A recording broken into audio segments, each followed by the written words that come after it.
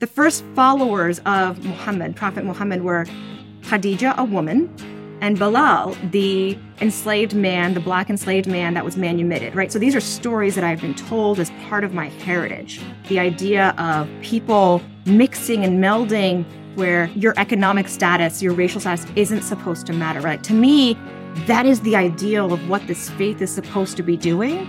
And the faith fails because of people and politics, but that's not the faith. If life's a mystery, who done it? Welcome to Ye Gods. I'm Scott Carter. I met today's guest, Nayyera when I produced HBO's Real Time, and she was a valued guest. She's worked at the Obama White House in national security, economic policy, and was a spokesperson at both the state and treasury departments. She's become not only a journalist and host at Black News Channel, Sirius XM, and a frequent guest and sub-host for my friend John Fugelsang's podcast, but she's also become a producer working with Steven Soderbergh. She's also the first Ye Gods guest who is a Muslim American. Islam is a religion I don't know enough about, and I hope to learn more about today. Welcome, Nayyera. It is always a delight to see you.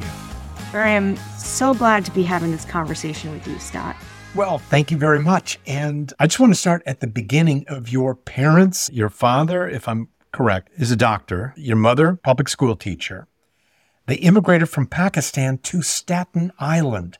Why Staten Island? And what were they hoping to find when they came here? So the Staten Island piece is a much easier answer in how they ended up there. And that's, you follow the job and you buy a house where you can afford it, right? And that's still how we make decisions today and how they made decisions nearly 50 years ago. But how they ended up in the United States was, on one hand, years of effort, both of them very studious, from middle-class family backgrounds at a time when there was no middle class in Pakistan. And they knew that education would get them out. Whatever out of what is still a discussion that we have with them.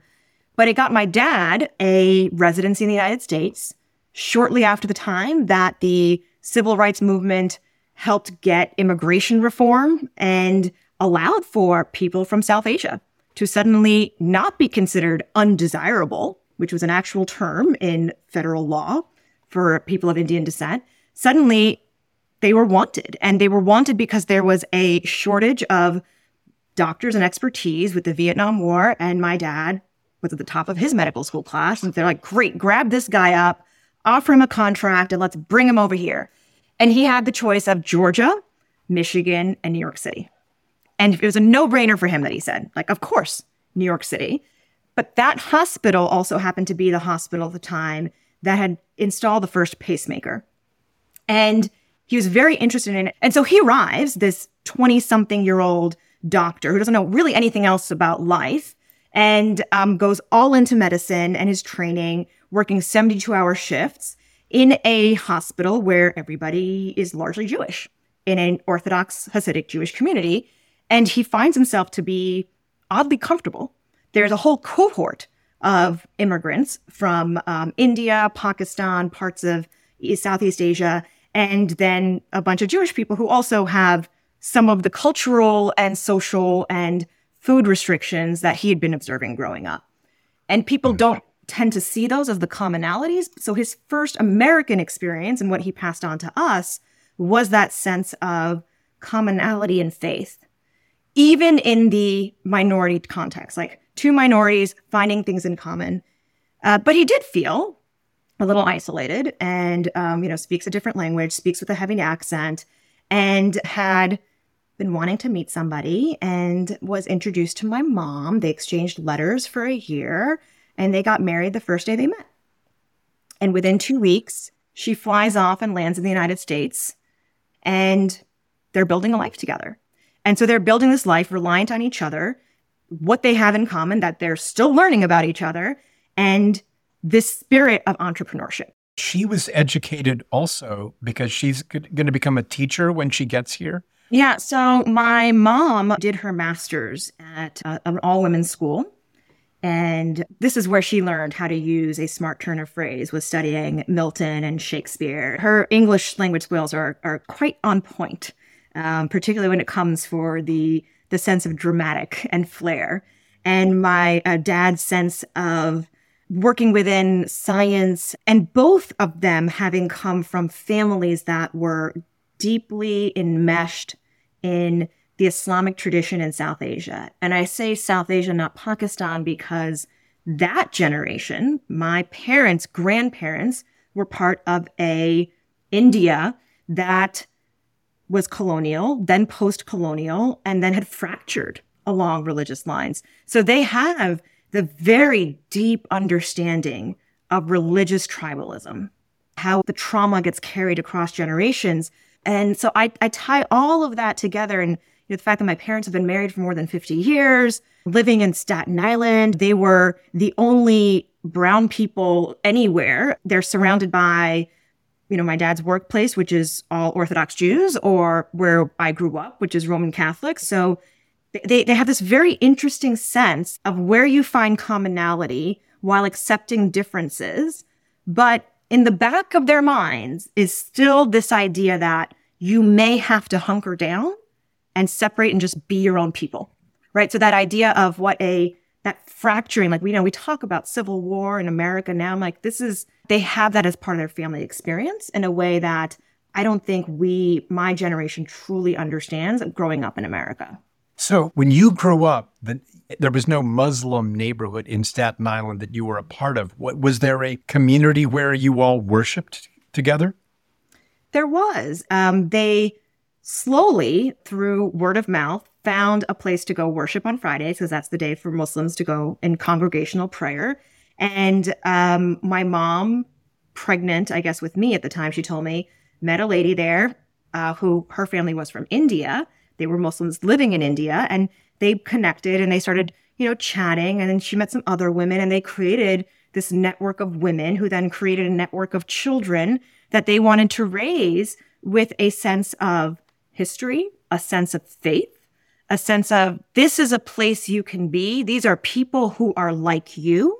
Maybe when you're at school, you're different, but this is where you can have people like you. I got a lot from that, but we're for what my mom used to say, she wanted us to have, and this is in Urdu, which is my family's language, pakki jade or takri jade, which means strong roots. Strong roots, but you're not sure what the tree is going to be, right? Like she said this too. She told me when I had kids, each kid is their own person. You think it's the same seed, all the stuff you're putting in, but you don't know what tree they're going to be.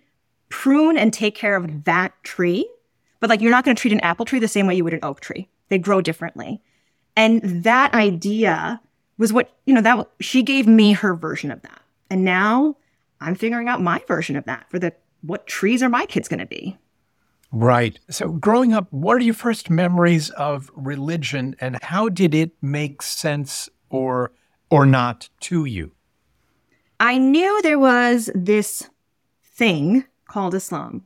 I knew there was a person called a prophet who had many important things to say.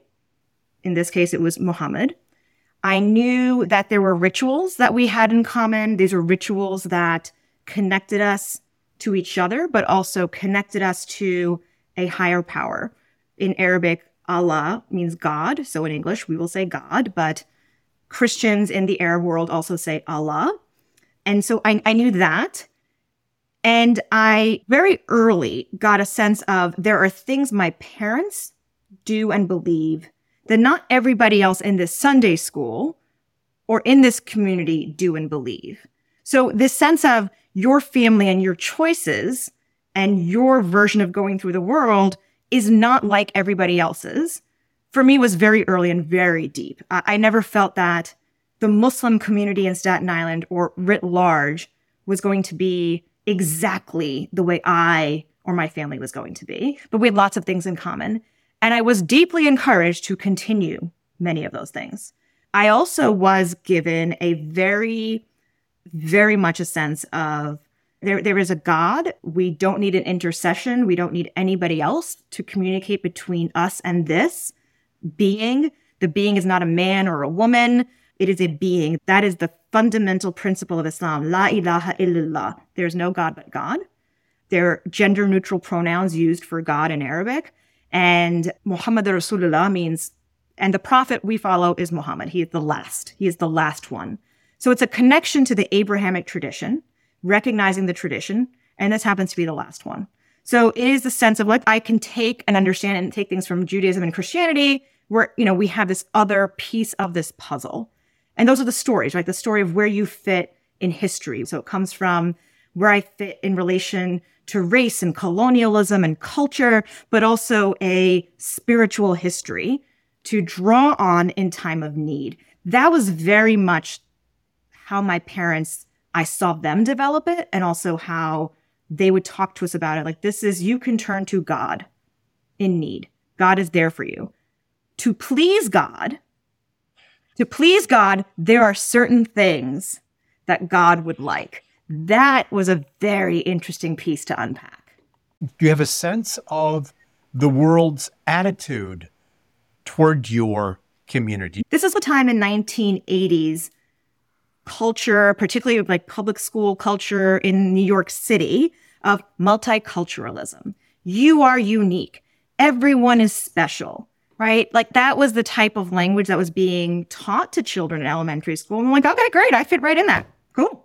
Some of this idea of otherness, though, I would say junior high, because that's around the time where I think some of my friends at school were supported and encouraged in sexuality and how that starts. And what I was told was effectively, no, that's for marriage. These are natural feelings, but that's for marriage. And we do that because we are Muslim. I guess at some point I connected that. My mom never said God will be mad at you, but at some point you make that connection. And so junior high and early high school was a balancing act of really trying to understand my own body, my own self in context and with my family and a much broader community. I wasn't told, by the way, that there is a rich tradition throughout the Middle East and South Asia of understanding faith and sexuality. Like, it just was not what my parents chose and probably not what they were given either. So when you start to learn about the world outside of what you're given, like your brain kind of explodes. Your family, when you were a child, did you guys ever go back to Pakistan? And if so, and you're there, what do you make of this? This might have been the world that you would have grown up in. What impressions do you have from that time period? This may be something other children of immigrants have in common, especially if you're born here or came here in the United States young, that sense of, wow, if I just circumstance and chance, right? Like my dad could have not gotten the visa, could not have ended up here. And my parents would save up everything to go to Pakistan in the summer. And so my mom also raised us to be bilingual. So I felt very comfortable in language. I felt very comfortable in my grandfather's house in playing there and seeing, we would go and be like, oh, let's go ride a horse. Let's go to this market and eat these foods. And just like, it was a wonderful, fun culture and, reconnecting. So I felt like it belonged to me in some way. And I felt definitely like I had to try to continue that in some way. This idea of the separation, the physical separation from the land, and you still want to maintain roots, like that idea of strong roots. The physical separation of land means that you have to intentionally, intellectually, and spiritually remain connected in some way. And that's a lot of pressure. But I didn't recognize it as pressure at the time, and I still do see it as a huge gift to have that. But I remember seeing kids on the street in front of my grandmother's house begging, and I would see people not give these kids money. And like routine, we're talking like every other corner, right? Like it's the confrontation with poverty in South Asia is you can't escape it. If you go out in the world, it is there. And what it does is because it's there and it's constant, people develop an insensitivity to it just to function. Because you just can't live your life constantly feeling like everything is falling apart around you. And it does something to you as a society when you're living on the edge all the time, when you can't trust a system to take care of you. And that's a big part of, as an adult, unpacking my parents' story. Like, I could have easily been any one of those kids on the street. And I spent, I would say, my life intellectually and translated professionally into figuring out how that happens. How does that happen? And this would interest me because, I've heard you say that your parents instilled the value of public service. Mm-hmm. And not only have you gone into government work and advocacy, but that also your career has taken you to a lot of crisis places, Afghanistan and South Asia and the Middle East and the Korean Peninsula and the Ukraine. Mm-hmm. It's almost like some of the dichotomy in people's circumstances that presented itself to you early on. And there's something inside of you that's still driving and reacting to all of that and wishing to make a change. Mm-hmm. My siblings and I was like, okay, like if you were to give yourself a 2 or 3 sentence description, or 2 or 3 word, rather, 2 or 3 word description of who you are. And I was like, very quickly, I was like, oh, words matter and make change. And they both go, yep, that's you. That's you. You have already used the word entrepreneurial, and there is something inside of you that may see injustice, want to make change, use words. There's something in you for both those things. But what there also seems to be is a confidence in being able, being capable, having the agency to make significant change in the problem you're dealing with. It's a very strong orientation for justice, which is different than peace. There's a reason why marchers used to say, no justice, no peace, and why post-colonial movements have been struggling to figure out which one they're going to weight. Because justice means that you are correcting for previous wrongs. Peace means you are just accepting everything as is and just moving along. And that's a narrative here in the US we struggle with. What does justice look like? What does peace look like? Which one are we going to value civil dialogue, or are we going to value honest dialogue? And what do the two things do? I would call it the luxury to be able to study some of this academically. I had the luxury to be able to see this play out in real life and just be a lifelong learner and be able to use that as a form of self-understanding and exploration. But I absolutely do connect it to faith and my parents. The faith piece of it is the name Huck is, it's the equivalent of civil rights. Like, your right to do something. It is my Huck to do this. It is my right to do this. And my name, Nayyera Huck, my parents could not have they either set me up to fail or succeed, right? The name Nayyera Huck means the radiance of justice, the radiance of right. Like you're showing that, you're illuminating that. And I love that that's my name now. Didn't quite get that at the time. And I'm like, all right, it's a good thing they probably didn't name me Chastity, because God knows what I would have done in high school instead. I could have gone entirely the opposite direction. And I do credit them giving me the space to giving me the strong roots, but also okay, you're going to be a tree, and we're going to figure out what that tree will be. And there were definitely times they tried to prune that tree into a totally different form, but that basis of love and ultimately coming back to, you came from something bigger than yourself. And when this piece here, this thing here in this world that we're doing is done, you will go back to that. I gave a 3-year-old version of that to my daughter this morning. That's fundamentally what still keeps me a person of faith, despite all my other issues with the practices. I read somewhere that you said, my parents told me at a young age that I would have to work twice as hard to get half as much. Was that something early on that there's a sense of injustice there, but you accepted it? You are going to work twice as hard. We grew up in a household where the news was always on. There was always a newspaper. And I remember this also, that on Staten Island, we got the New York Times and the Staten Island Advance. And we were one of the few households that did that. Everybody else got the Staten Island Advance. They didn't need to know what the people in the city were thinking. One of the things I remember noting was at the fall of the Soviet Union, the front page of the New York Times was all about it. The Staten Island Advance had it on section B. The entire A section was all parochial local news.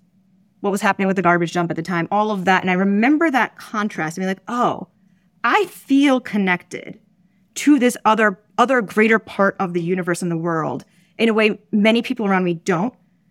And as I recall, you go to high school in the city? Is this right? So you're getting on the Staten Island ferry. This is also such a... I took a boat to school, Scott, from the age of 13 to 17. That's an incredible thing. The imagery is great, that you're going to a different body of land. Literally a different land. I don't think I really realized what my high school commute experience did for me socially and culturally and awareness until well after college, when I realized how not the norm that is. We had a much smaller cohort coming in from Staten Island to that high school because of the distance. And we had a section on the ferry that we would always sit on. So even in this bigger pond, like I found smaller community connections with people that had a similar life experience. Like we were sharing this experience together. Different backgrounds, but the shared experience was what worked. That's the piece that I really have carried forward, though. The idea of there are things that can be different about you. If you share experiences, that's what creates bonds and community. And I did have to make a choice as an adult to totally do a different version of community that in some ways my parents felt like was rejecting them and rejecting everything they had learned or that they had tried to give me. And what was that specifically? How did that manifest itself? I told them I wanted to marry a Black Muslim doctor. You tell me which part of that was the rejection of them. Listen, I didn't think it was going to be the Muslim or the doctor. In truth, based on how they raised me, or they told me, and based on so many of the stories and the traditions in Islam, the first followers of Muhammad, Prophet Muhammad, were Khadija, a woman, and Bilal, the enslaved man, the Black enslaved man that was manumitted, right? So these are stories that I've been told as part of my heritage, right? The idea of, even fast forward like Malcolm X, this opened his eyes to the idea of going to Hajj and seeing people mixing and melding regardless, and in a small space where your economic status, your racial status isn't supposed to matter, right? To me, that is the ideal of what this faith is supposed to be doing. And the faith fails because of people and politics, but that's still the goal of the faith. And then to realize that my parents struggled with that themselves. That was hard. You mentioned that your husband's parents become Nation of Islam during the time of Malcolm X and Muhammad Ali's conversion. Mm-hmm. Yeah, my husband has strong memories of while Muhammad Ali was off making his statements and winning his bouts, that he would still come to the Eid and Friday picnics and celebrations and sit there at a folding table and have a line of little kids, and he would sit there until every little kid got to shake his hand, talk to him, and do that. Muhammad Ali made sure he invested in young Black people every chance he got. And that was a big deal to my husband. He felt like Muhammad Ali belonged to him in some way as a young Black boy coming out of Oakland. My father-in-law and mother-in-law also followed the path that Malcolm X and others followed of going more into mainstream Sunni Islam at this moment of conversion for Malcolm X, but also a broader connection between American Muslims and Muslims abroad. And my father-in-law ended up becoming a Muslim chaplain for the California prison system. So the idea of giving spiritual mentorship and support for him at the time was Black men who found themselves in trouble. And there was an era in which Black families had so-and-so, he went to prison, he found Islam, got all straightened out. And so it was not unusual to have Muslim Christian blending in Black families in that generation. And it's very common in Africa too. Africa, animism, Islam, and Christianity up until recent times have coexisted without issue. And Malcolm X's own conversion experience came in prison. And that autobiography, co-written with Alex Haley, is one of the great American books. It's raw, it's direct, it's a way of speaking frankly that I think many of us, until we read it, haven't been exposed to. And I do know this, that many Muslim boys of immigrant descent, right? Like even like my brother being born here, reading that, it was eye-opening for him as a Muslim man, but also as an American of like, whoa, wait, this is a whole other piece of America that I don't know about. I grew up around cops, kids, and, that experience of going and spending Christmas with cops and their families and, my friend's dad making comments about the challenges he's having are because, people are a way they are because of their skin color. I remember that being at the other end of the table, kind of as background noise. And I remember looking at my friend and thinking, hey, so why is your dad saying that? Like, I don't understand. She's like, oh, well, they just, things are really hard when you're working the beat. This is how him and his friends blow off steam. And I was like, okay. And, we eat dinner. I remember another party. It was a potluck and it was at someone's house and the parents were upstairs and kids were running around downstairs. And this Pakistani American kid who's probably like 8 years old shares a joke that now I know is deeply racist and offensive. Would you like me to tell you this joke? Of course. Yeah. He's like, hey, how does a black person do the Macarena? And I was like, how? And he's like, well, he's up against a cop car and he mimics, the hands up. And instead of a Macarena around the waist, he puts them behind himself as if he's doing handcuffs. So I go home and I'm like, hey, listen to this. And I do the whole thing and my dad's face collapses. And he looks at me and he sits down. He's like, here, come sit with me here. Sit down. And I remember I'm sitting on my younger brother's car bed. Yes, it was a bed in the shape of a car. And I'm sitting there on his car bed with Ghostbuster sheets. And my dad says, hey, so what did you think that joke was? I'm like, He's like, well, the joke is saying that black people are only criminals. And that's not true. And if you hear stuff like that, not only should you not repeat it, but you should tell their friends that's not okay. Those are the conversations, like if those don't happen, you just continue on absorbing everything in the small world around you. And, literature, like I said, the autobiography of Malcolm X, my brother was like, oh, whoa. This is another way of being Muslim, but a deeply American thing that's tied up in that sense of Islam. After a break, Nayyera tells how her parents, despite their racial sensitivity, were challenged by her dating and ultimately marrying a Muslim, yes, but a black Muslim. Stay tuned for a Romeo and Juliet story with a happy ending. I'm 28 when I meet this guy on a blind date. And I didn't know who he was. I knew he was black. And I was, I just finished helping elect the first black president in the United States. So like, oh my God, things are so great in this country. And I'm like, of course. Yeah, sure. I should stop exclusively dating people from Punjab, Pakistan that my parents might introduce me to. Like seriously, there's a bigger world out there. I need to do my own thing when it comes to my romantic life. And it's okay to do that. Was a nice realization too. And so I meet this guy who I quickly realized within 6 months that this is something I want to build a life on. That not even that. I mean, yes, he's a unicorn and amazing and so cute, but the thing we were was something I wanted to build a life on. And what we brought out in each other was like, oh, this is forward for me. I don't want to be looking backwards and replicating. This fits what I'm becoming. And I remember telling my parents I went out with this guy. And they're like, oh, what's his name? And I gave him his name. Like, oh, he sounds Arab. I'm like, wow, that you actually seem like okay with that? Oh, wait till you hear this. And I was like, no, he's not. He's Black American. Like, oh, don't say anything. We go out to lunch, we sit down, and my dad's like, great that you're meeting people on your own, and this is good. But just want you to know that this is, you can keep him as a friend.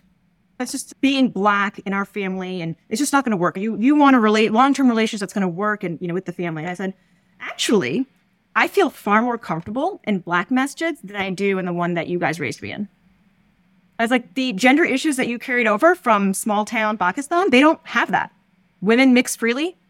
And they're like, okay, well, that's not what this is about. And it started a long series of discussions about what it means to be minority in America, from the biracial, from the caste perspective. My parents, again, coming from South Asia, have a deep understanding of how people fit into society based on your circumstances of where you're born, not just because of the poverty and the failing systems, but because of what used to be literal caste structure that dictated your life.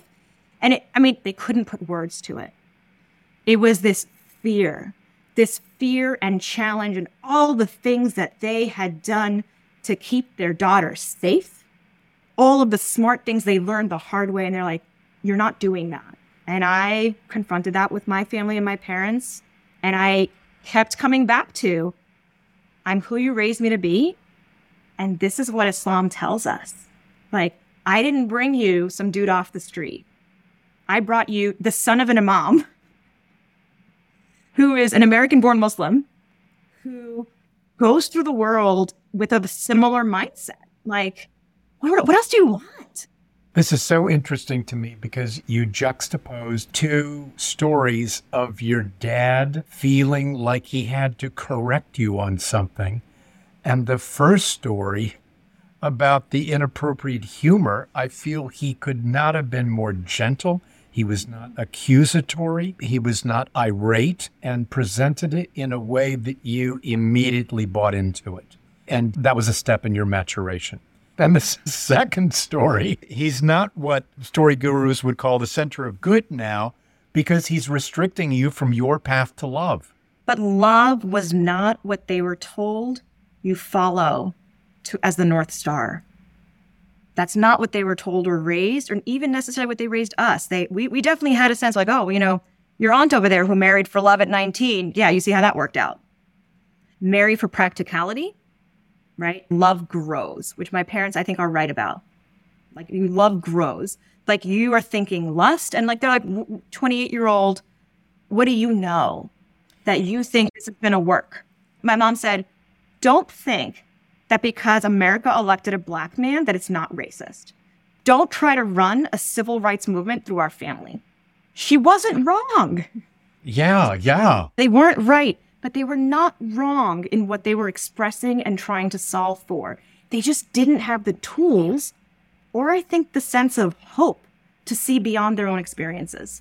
And even for the people who are trying to have their life be one of continual growing and learning, there are still limits to how much of what one comes from one can jettison in favor of even something that intellectually one thinks is that you think is better.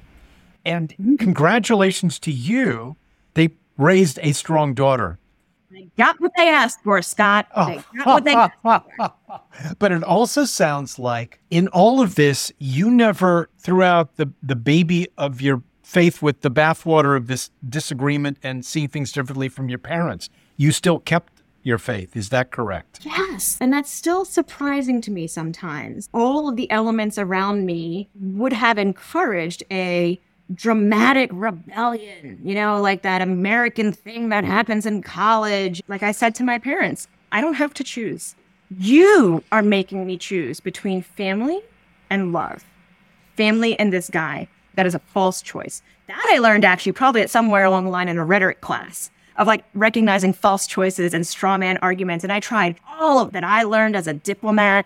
I tried to set up meetings and I tried to prep and counsel. I gave my then boyfriend a briefing memo before he met my parents. None of that stuff. None of that stuff of how we intellectualize and process and solve problems on a systemic scale works on that individual level. And it's the heart-to-heart connection. It wasn't until my then boyfriend and I went to see, we had gone to premarital counseling, good, let's learn about stuff. That was secular. And then we found a young guy who had been recommended by a local imam in the DC area. He's like, oh yeah, this guy's doing some really good stuff. He's converted from Judaism to Islam and his wife is Sudanese. I think you should talk to him. And apparently his thing was art therapy. So it's blend of many worlds. And I'm talking to him and he's like, why do you want to marry this? I was like, this thing that we have now, I want to keep it. And I said it with this same level of intensity. He goes, you're not going to be able to. So my boyfriend puts his hand on my knee, like listen to the guy, like hear him out and getting all worked up. And he does that a lot. And then the guy says, it's not going to be exactly this. It's going to change. Accept that it's going to change. This is a foundation, but it will change. And you will both have to change, and you will have to keep coming back together. Like, okay, got it. The second one was he's like, and you're trying to talk to her parents as if like another dose of logic, another dose of reason, just the right set of words is going to make a difference. He's like, it's not. What the Prophet Muhammad tells us, it's heart to heart. Open your heart to them and show them by example how to open their heart to you. And I was like, he brought religion into this. He brought in the apply what you say you believe in, right? We get prophets and examples of good people. Apply that. This is what it means. And he was right. And you can find any number of things like that, from Buddha to Jesus, but that idea of, it was more than leading by example, right? Like it's the idea that many faiths teach about openness and your heart, and like that connection is what we are building societies and justice on. And he's like, do that in your family. Give them grace. Give them space. And I'm like, is this Muslim guy telling me to turn the other cheek? Because I don't think Muslims do that. That's not our thing, right? Like Muhammad went to war for a couple of reasons. And I'm like, oh, that is what he's telling me. Okay. And that is more my husband's orientation as a human being anyway. And it worked. I started to see them with kindness, with mercy, with understanding, and it brought me back from the brink. I also had a partner who was very much like, our door's always going to be open. Like our door is always, the train may leave the station, but the door is always going to be open. Like I was ready to burn it all down, and we didn't.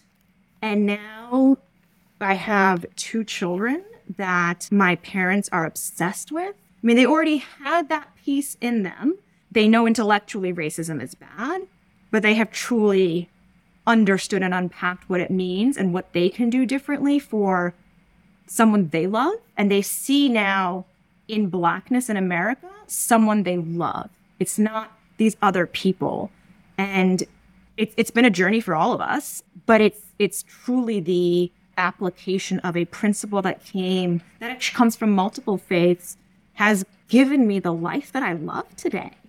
I think this is such a beautiful story.